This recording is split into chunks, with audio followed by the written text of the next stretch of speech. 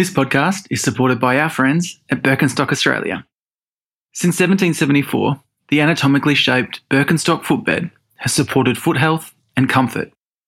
The traditional Birkenstock footbed reflects a footprint in the sand, bringing you closer to nature, even when walking through the concrete jungle. A lot of people think we need to go to renewables not because energy is depleting, because that's not widely understood, but to solve climate change.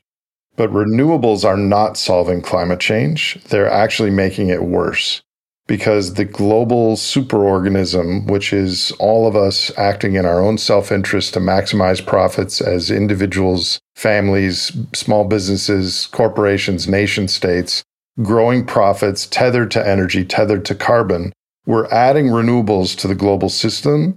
And renewables are growing faster than oil, coal, and natural gas. But oil, coal, and natural gas are still growing. We're using more of them every year. We're not replacing coal, oil, and natural gas with renewables. We're adding to everything.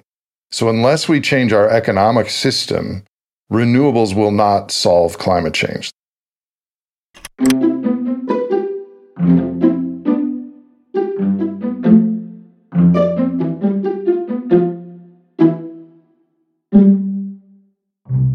Hiya, this is episode 2 of our mini-series with Nate Hagens, where he and Barry explore the role of energy in our lives and in our economies, and how our short-term thinking around energy, in the past 2 centuries in particular, is bringing and will continue to bring huge implications. They wrestle with our collective behaviours and thinking and unpack some of the adaptive solutions and opportunities available for us to work with the circumstances we are in. So today's episode is on energy, money, growth, and technology. You state that we as a culture are energy blind. I think that's probably a good place to start. What does that mean, and what are the implications? So in our schools, at our universities, and in the media, we are taught that it's human ingenuity and technology and innovation that is the driver of our wealth and productivity. To a certain extent, that's true. But for the last 150 years, we're adding more primary energy to the human system than the year before in every single year other than a recession or a war or something like that. Energy enables the physical movement of things. Energy is primary in nature. Animals that don't have enough calories don't survive to reproduce or hunt another time, etc. And the same thing applies to human systems. So this is something that our culture is unaware of. A barrel of oil contains 5.7 million BTUs of energy, which is 1,700 kilowatt hours of work potential.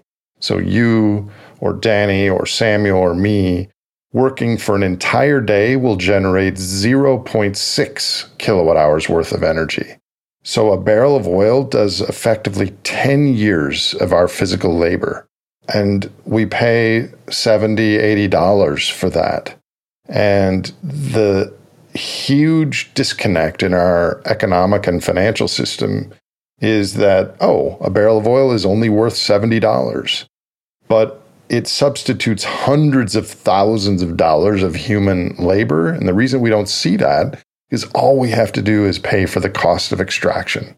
Mother Nature, in tens or hundreds of millions of years of refining and heat and pressure, condensed ancient plankton and diatoms that were under the ocean into this liquid, special pixie dust that powers our global economy.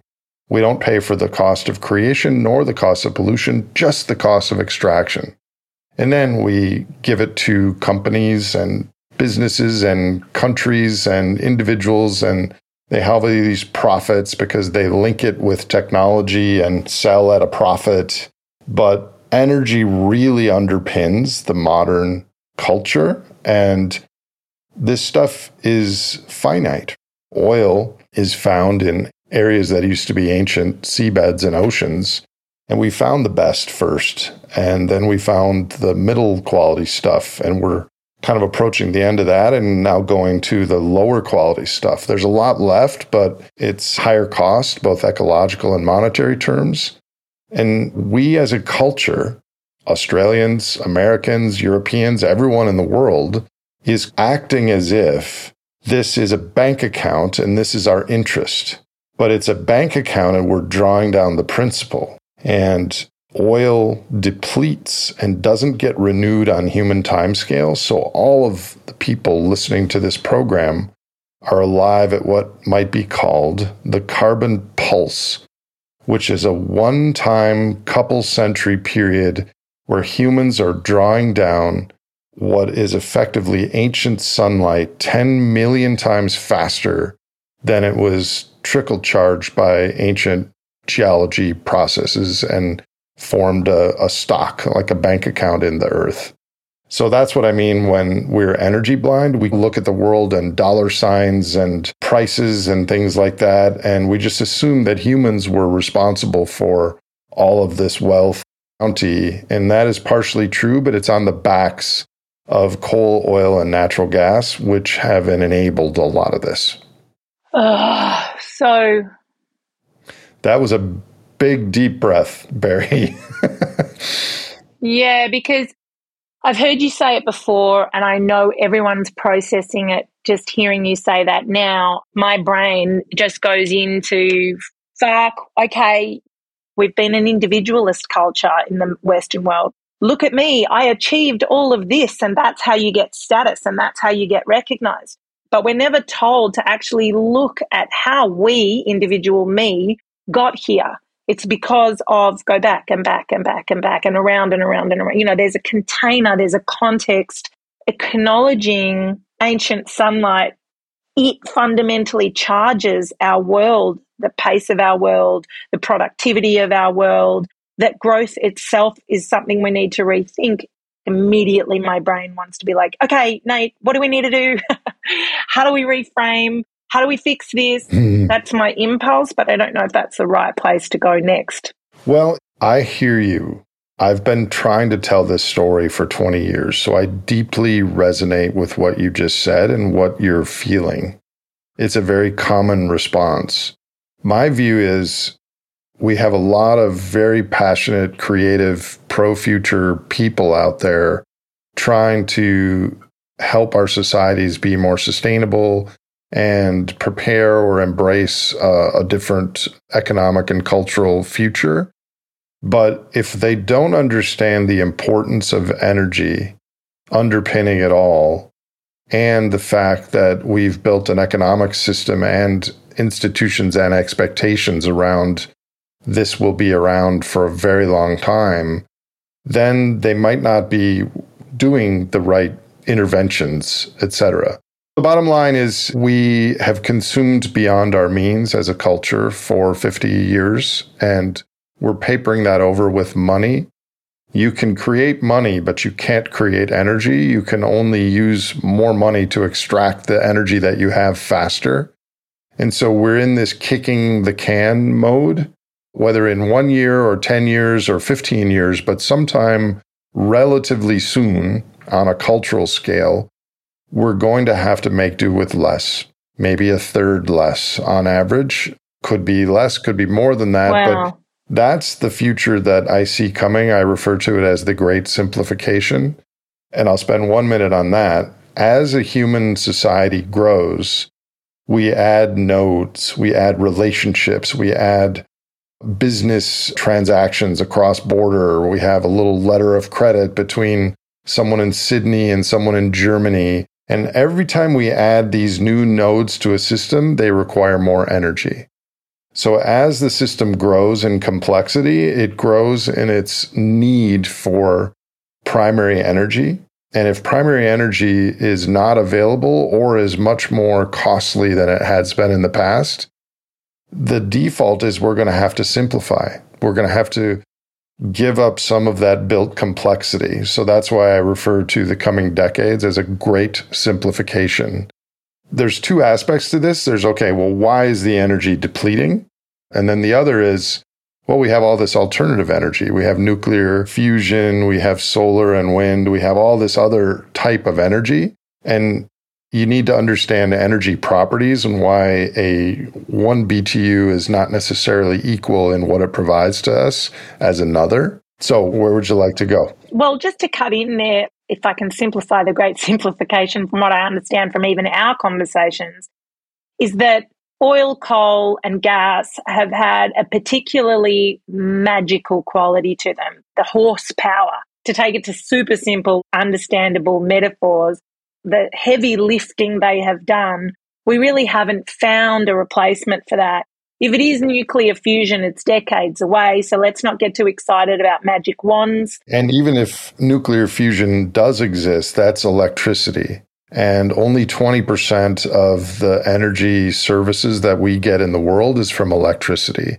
There's a lot of other things like transportation and heat and petrochemicals and things like that aren't electricity, that are other things. So we could replace a lot of things with nuclear, but not everything. So I think I understand from what you say, the quality of the energy that the thing, oil, coal and gas, provides us is not replicable, like flip the switch. We're now on this new thing that we can carry the system and the GDP and the cultural expectations of how we live.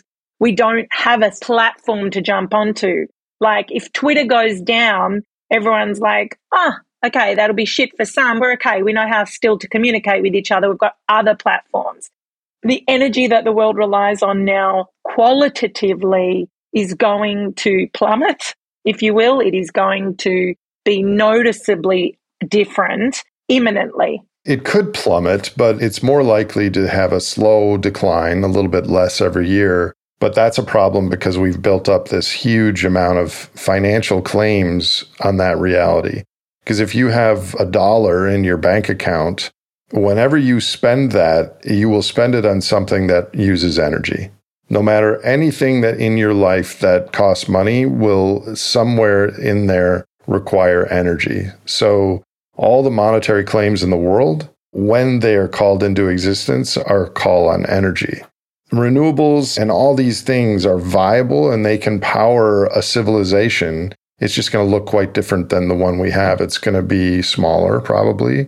It's going to be more local and regional instead of 6-continent supply chain, just-in-time delivery of everything. And it probably won't have the assortment and massive availability of goods in our stores that we've become used to. Yeah, I remember there's some famous story, I'm going to paraphrase it really badly, but everyone forgive me, that there was a Russian delegation that came to the US in the 60s or 70s, and they were having all these big conversations about collaboration. And one of the Russian delegates, or the president, went to an American supermarket and was just frozen in awe at the aisles and aisles of goods and products. And he said, Russia just needs this. Like, we just need this. And then we're all good. That's not true, by the way. No, that's a true story, but it's not true that that would fix things. First of all, the average American supermarket has 90,000 SKUs. So there's 90,000 different items for sale. And I don't know if you've read, I forgot the author, he wrote a book called The Paradox of Choice, which showed that actually having this variety of options on the surface does make us happier because we have all these different flavors of lemonade and all these different fruits and all these different meats and fishes. But actually people are less happy because of that, because they always feel uncertain that they made the wrong choice. 100%. And yeah, so I think it's it's a good story, right? Because it's the perfect story to hold in this moment where you just said, we live at this pace and this consumption and this growth that is powered by stardust or sunlight, but it hasn't made us happier. It hasn't made us truly wealthier. It's made us monetarily wealthier, some of us more than others. But this simplification, as you've said, could profoundly make us feel like we're living richer, more meaningful, more grounded, more connected lives. And we can get to that in a minute. But I think that story of the supermarket shelves is a profound one because that is the economy.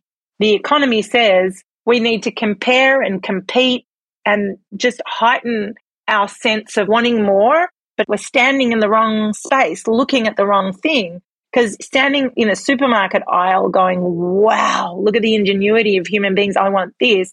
No one's fucking happy in a supermarket. I mean, a little bit. You're happier when you're looking at an alive world, when you're in nature and we're feeling connected and in awe of the beauty of this planet. And actually, the planet is what is traded for those supermarket shelves. You and I are happier there. But I think actually a lot of people, unfortunately, in my country, I've never been to Australia, a lot of people are happy in a supermarket because it's just unbelievable short-term options for them. And they're not thinking about the impact on ocean acidification or next week even. But let's get back to the fundamentals of energy blindness. Yeah, fair enough. Another aspect of it is just the sheer magnitude of how much stuff we use. So you're right that we've built a culture around this coal, oil, and natural gas that do these heavy lifting tasks for us. A couple hundred years ago, we did those tasks by ourselves or with our draft animals. And now we don't have to do all that. We have these energy helpers that we pay pennies on the dollar for. So the average American consumes 2,500 calories in our bodies. I would imagine Australia is about the same.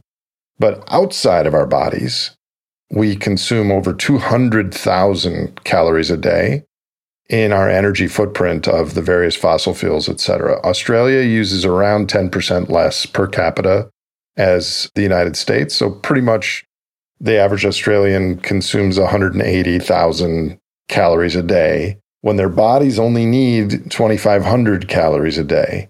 So we have this enormous energy and material footprint that, at least in my country, has not been making us happier or healthier. That's the travesty of all this, is we're turning billions of barrels of ancient sunlight into microliters of dopamine, and we don't have a lot to show for it. And so it's my hope that we have this cultural awakening, this consciousness, where we've used our first two wishes and we have one left.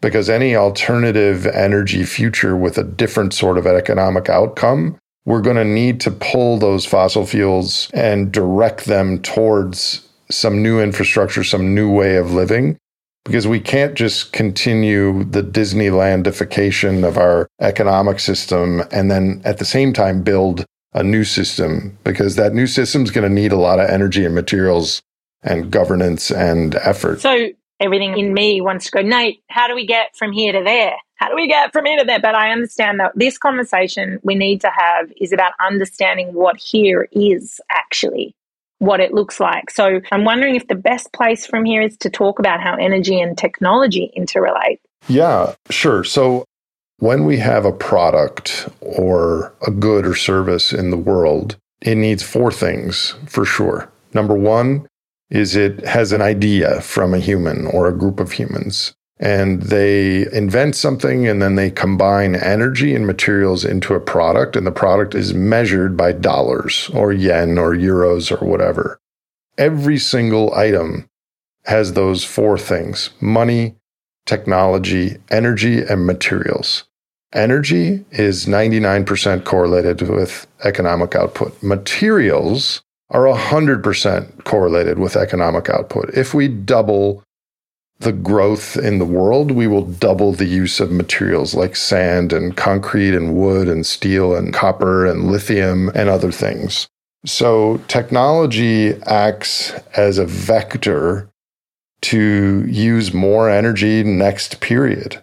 There are some inventions, there are some technologies that enable humans to use energy more efficiently, like a power plant can get more power from using the same amount of coal because we got more clever on the process.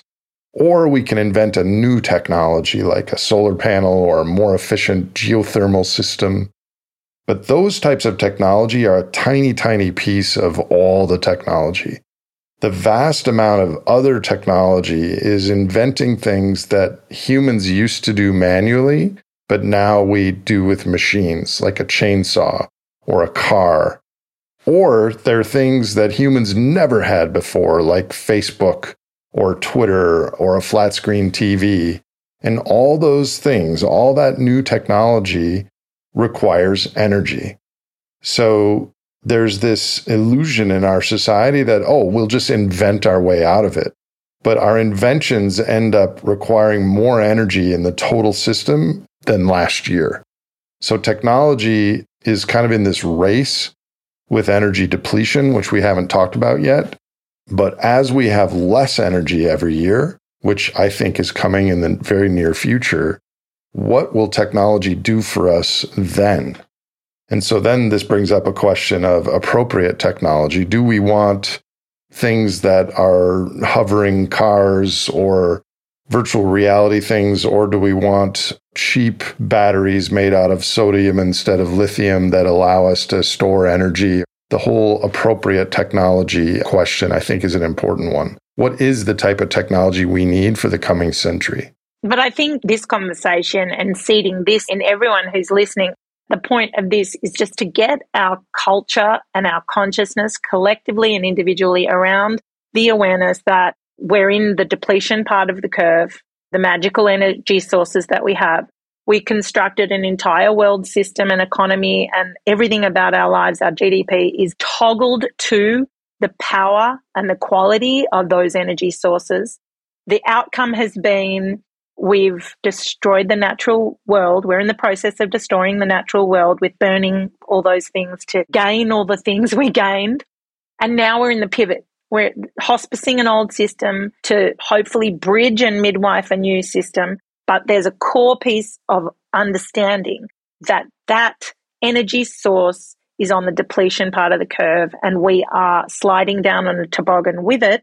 And therefore, we need to be very discerning what we say yes to from here to ensure that it doesn't just help us with our dopamine fix in this moment. Everything's going to be okay here. Have a cookie, have an iPad, go on holidays. Because I think I wrote here, a vast amount of tech is to invent interventions, like you said. And then I wrote, or distractions. Like I think we're just in this moment of wanting tech to tell us everything's going to be all right, solve all the problems, but we aren't even agreeing on what the problems are that we need to solve for. And when you say we genuinely look in the mirror and look at this moment and say we have to understand that this pot of gold is at the bottom, how are we collectively going to spend it?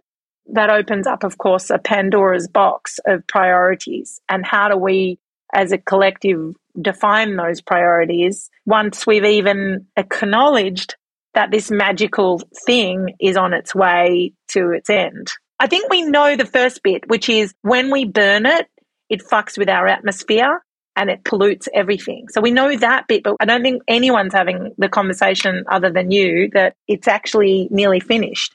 Oh, well, it's not nearly finished, and there are a lot of people having this conversation. So you're right. When we burn it, it has both a CO2 impact and a chemical impact. The chemical impacts from burning fossil fuels are something that a lot of people are starting to figure out, but we're going to talk about that in the next episode. When we burn it, there's an impact. When we burn it, it's gone. That's something we don't talk about much. When we burn it, we can't burn it again. And the burning of it powers our economic system. Every single good that you find in a store in Australia was created somewhere on the planet with a small fire. Everything started with a flame. So as far as the depletion part of the curve, the three main fossil fuels are coal, oil, and natural gas. Australia actually has a lot of coal and natural gas. Coal is still growing. Natural gas is still growing. Its oil is the master resource, and that is the one that is starting to decline and decline more rapidly. I'm not an expert on Australia, but I can talk to the United States just to give you an example. So there are more oil wells drilled in the United States than the rest of the world combined, and we've already used the very high quality oil, and we've gone to the North Slope of Alaska, we've gone to the Gulf of Mexico, and now the majority of our oil is called shale oil. Shale oil is found in the source rock, which is where all other oil originated, and there's nothing left after that. And when you drill a shale well, the amount of oil you get from it comes out really fast, and then 90% of it is gone in the first 18 months. So if the United States, for an environmental reason, for a financial reason, for any reason at all, were to stop all oil drilling today, just let's stop drilling, the amount of oil that we produce as a nation would drop 41% the first year and another 25 or so percent the second year and continue to decline because we have to keep drilling in order to maintain this amount of production. And that's kind of a microcosm for this depletion that we're unaware of. Now, they're going to continue to drill and find new spots, but we are getting to that point where what shale oil and fracking has done is not increase the amount of oil there. What it's done is it created a larger straw, and we're sucking out of this straw. Since we can't see what we're sucking from, we don't know when we're near the bottom until we hear that slurping sound. And at some point in the next decade, there's going to be that slurping sound when we get to the lower amount of oil resource. And there's oil all over the world, in Russia and Saudi Arabia and other places. But it's the dependence on oil growing and being affordable, which has happened the last 50 years, that's going to change, and that's going to change our global commercial system. And we talked last time about Australia being at the end of the supply chain, and you have these ships come powered with bunker fuel, which comes from oil, with all these products from around the world. If oil got 2 or 3 times more expensive, that would change the whole global transportation system and affordability and other things. So one of the implications with a different energy regime as we deplete is going to be hyper local and regional economies that Australia trades with New Zealand and maybe Southeast Asia, but less so with places on the other side of the planet because the transport costs are going to take up a much larger percentage of the cost of the item. So where do we get our energy from? And I think I can hear naysayers in my mind being like, yeah, but we'll find it somewhere. It's all good. Nothing needs to change. Everybody relax. We'll find it somewhere else, yada, yada. There's always that. But on the horizon is that big fix for this shitty situation. Yeah. So I have a master's in business and finance from one of the best business schools in the world. And in the 2 years I was there, they never mentioned the word energy once. Huh. Everything has a monetary lens, and energy and a biophysical view of the world is just not part of that story. An economist would strongly disagree with everything I'm telling you, because if something is truly scarce, the price will go up so high that we will invent alternatives to it. But we can't create more energy. We can create technology that harnesses the energy of the sun or the wind or deep under the earth, but that has a cost, not only in dollar terms, but in energy terms. And what's going to happen, Barry, in coming decades is 1999, we hit a 7th century low of how much energy our society had to spend on getting energy to the rest of society. It was around 5%. So all the energy we used in 1999, we spent 5% of that on discovering, extracting, refining, and delivering the energy to all the other sectors of society. So we had 95% of our energy left for libraries and hospitals and shopping centers and everything. Well, now that's up to around 10%, and it's increasing. Okay. So we're spending more and more of our energy itself in order to get energy. And eventually that's going to go to 20%. Okay. So, okay. I get it. This is good. This is a good way to understand the donut or the pie. Like it used to be that we would spend 60% of our salaries on food because people ate well and cooked at home, and that was a priority. But those household expenses and country expenses shift. Did you see that in the last 2 weeks, the Australian Prime Minister capped the gas prices? Did you see that piece of news? I didn't, but that's happening all over Europe and other places. I just did a podcast last week with my friend Nora Bateson in Sweden. This is partially because they had a nuclear plant shut down. Electricity prices are 30 times higher than they were 2 months ago. Not 3 times, 30 times. And people are turning off items in their houses. Okay. Like they're huddling in a single room. Everyone's in a single room and they're wearing heavy clothing because they need to stay warm. And this is indirectly because of the Russia-Ukraine situation, which I would argue, for better or worse, has caused society to become less energy blind. Yeah. Because people are suddenly aware of how fundamental energy is and how a country like Germany that went all in on solar and wind as a national strategy, that without natural gas to pair that as a backup, it leaves them very vulnerable. So that's another implication. So I'd love you to talk to that, because can't we just switch to renewables and all this stuff? No, we cannot switch to renewables and keep this society going for several reasons. First of all, the vast majority of the renewables, geothermal, solar, wind, produce electricity. And as I said earlier, only 20% of our energy consumption globally is electric. We can change some of the things that into electric, but not everything. You're not going to run an international giant ship on electricity. Why not? What do you mean when you say that? Is it not as qualitatively powerful, or? Yes, that's it. It's the energy density of crude oil is unbelievable. So the energy density is how much energy is in a volume size of energy. Fossil fuels are potential energy, which means they're sitting there stored until we burn them. And renewables are kinetic energy. They're in motion, these electrons. And if you don't use the electrons right then it dissipates and goes away. So it's like really high energy quality stuff, natural gas and oil. Coal less so, wood even less so. Coal is more energy dense than wood. And for the longest time, we used wood as the primary energy source for humans. So the second big problem with renewables is that they're intermittent. So obviously, solar is great when it's sunny out. It's not sunny out at nighttime. Wind is great when it's windy. It's not great when there is no wind.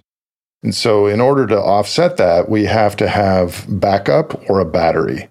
And a backup and a battery adds cost to the whole system. And a lot of the very Panglossian stories about renewables in the future have batteries that only have like 6 hours. But sometimes you go weeks or even a month without wind. So we're going to need big-ass batteries if we want to live the way that we live now. But here's the thing. Humans, ultimately, we don't need base load because we are base load. Our human bodies going around and doing things, we are base load. So part of the problem with renewables is we think that we have to create this energy to match the current 24/7 Uber consumption, 87 SKUs in a grocery store sort of life. And that's not going to pan out. But we can use renewables. Renewables are unbelievably mature and awesome and relatively inexpensive relative to energy of the past. They just can't provide what fossil fuels can provide. Another challenge with renewables, though, and one that my Australian colleague Simon Michaud has been working on, is they're very, very material intensive. And if we were to scale solar and wind to the size that many people are talking about would be needed to get off of fossil fuels, we would need orders of magnitude more copper, lithium, cobalt, rare earth minerals, things like that. These things are also in short supply, and they're also in countries in the global south that are enduring climate impacts and other things. And I just don't think we're going to be able to scale them to that level. There are constraints there. So the obvious next question that I would ask, but I think we're coming to the end of this bit of the 5-part conversation. What I'm hunting for is barometer of that discernment. How do we get with the program about the reality of our energy resources for this next decade, which we all know is an incredibly important decade? How do those people listening to this in Australia and the world take that bit of information in and then have the discernment to help prioritize in whatever field they're in? Like if you're in the military, if you're in an energy corporation, if you are the mayor of a small municipality, if you are whatever you are and wherever you are, how do we begin to both maturely process that awareness that the quality of our energy is on the depletion side of the curve? We cannot replace it fast enough because of all these other resources that will be affected by supply chains and climate, etc. It's a huge paradigm shift because, like you said, energy is toggled to the GDP. So we really have to untoggle ourselves from a lot of those measures of success in healthy societies and then reprioritize and say to our governments, hey, don't spend our precious gas, coal and oil on that shit you're spending it on over there. Spend it over here. And this is like a really fast learning curve where we've got to be like, okay, what does that piece of information mean for our priorities? So I'd like you to talk to that discernment and maybe also, what do we need to understand about energy in the future, just as we round up this bit of the conversation? Yeah. I want to say one more thing about renewables. A lot of people think we need to go to renewables not because energy is depleting, because that's not widely understood, but to solve climate change. But renewables are not solving climate change. They're actually making it worse because the global superorganism, which is all of us acting in our own self-interest to maximize profits as individuals, families, small businesses, corporations, nation states, growing profits tethered to energy, tethered to carbon, we're adding renewables to the global system, and renewables are growing faster than oil, coal, and natural gas, but oil, coal, and natural gas are still growing. We're using more of them every year. We're not replacing coal, oil, and natural gas with renewables. We're adding to everything. So unless we change our economic system, renewables will not solve climate change. That's one point. And then to answer your question, what do we need to know about the future? We need to know that energy and GDP are and will remain tightly linked. But energy and human well-being and how we enjoy our lives are not necessarily tightly linked. That if we have no energy at all, we're going to have a very bad time. But if we go from a little to a medium amount, we get massive increases in human development and well-being. But from a medium to a high amount, we just are spinning our wheels. We're not getting a lot of incremental benefits, not as individuals, nor as nations, nor as a society. So you're right. We have to discern what are the best uses of more costly, perhaps less available at times, energy. And the challenge there, of course, is the story that I'm telling you here is not going to be on the Australian evening news, nor on the famous people talking about it online. This is like looking 2 or 3 steps ahead. And so I personally think, and we'll get to this in one of our next episodes, we need to have individuals and organizations act as pilots of living not a draconianly less, but a lower energy and material throughput future. And discerning around that, because the cultural narrative, Barry, is that humans in the future will be richer and have more options than we do. And this is not true. Energy has underpinned this anomaly in our human experience, and future humans will have less energy and materials, not to mention a probably lower environmental carrying capacity. And so how do we prioritize the time we have now to come up with different ways of living that don't use as much energy and materials? I mean, it seems like to me the answer to that is going to be in really hyper-localized community living where we all get back to being dependent on each other. I love hunting for the reality of this moment and then going, okay, well, like, let's contend with that. The more we know, and it's a good thing. And so for me, even this conversation and thinking straight away, my mind goes to, okay, well, what is the most useful policy environment that we need at a municipal level, at a localized level? Like, what do we need to unlock and empower for communities to start to solve for what you just said now, where we are more dependent on one another than we are on hyper energy use? I don't know. It's like a detangling and a reweaving of how we roll, where we can live richer, deeper lives connected to each other and less addicted to high energy consumption as the thing that makes us feel better about our life. You and I are totally aligned on that. I know you would like your listeners to go bunta on the great simplification, but you know this story a lot better and deeper than your listeners do. So I had wanted to just lay out energy is freaking important to our economies. Our economists conflate the dollar value of energy with the work value of energy. And that's a really key point. We underpay for what enables us and gives us. And it's not permanent. It's going away. It's going away gradually, but even a small reduction will change prices and availability. And energy has different properties, and you can't just plug and play a solar panel to replace a barrel of oil. There are matching benefits and constraints that come with each energy source. So I just wanted to point out those things as a baseline, because I know in the next episode, we're going to talk about the environment and ecology. And then we're going to conclude where you're going to have all kinds of creative ideas on policy and where do we go. But here's the thing. You're absolutely right. If we didn't discern those things I just mentioned about the importance of energy, we might have some different policy recommendations than we're going to come up with. And the one thing that we didn't go into, because we don't have the time right now, if everyone wants us to have that conversation, we can just have a whole conversation about the money bit, how that conflation and that incorrect dollar value, how the economy can't accommodate for the reality. Like all these financial instruments really fuck with our minds and our reality. I'll just do 30 seconds on that. So we have financialized the human experience. We treat everything in dollars or euros or yen. We create more money every year, and every time we create money, we don't create more oil or lithium or copper or dolphins. And so the stretch between the monetary claims on our reality and our actual biophysical reality gets wider and wider every year, and that can't continue to widen. So eventually, there are too many monetary claims for the economic and energy future that we're facing.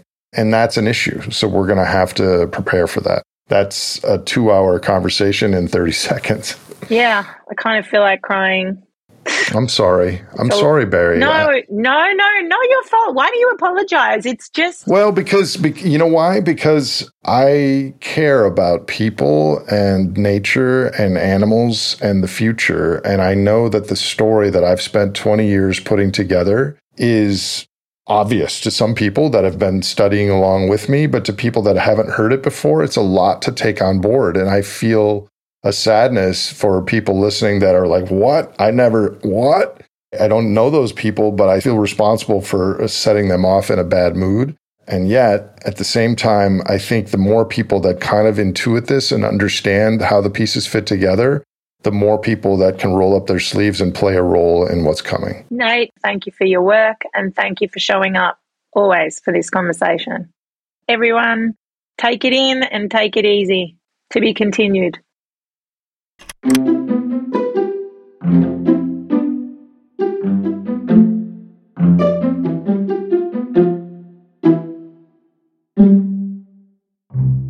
You can dive deeper into the work of Nate Hagens through his podcast and programs titled The Great Simplification. You can also explore more in our work over at smallgiants.com.au.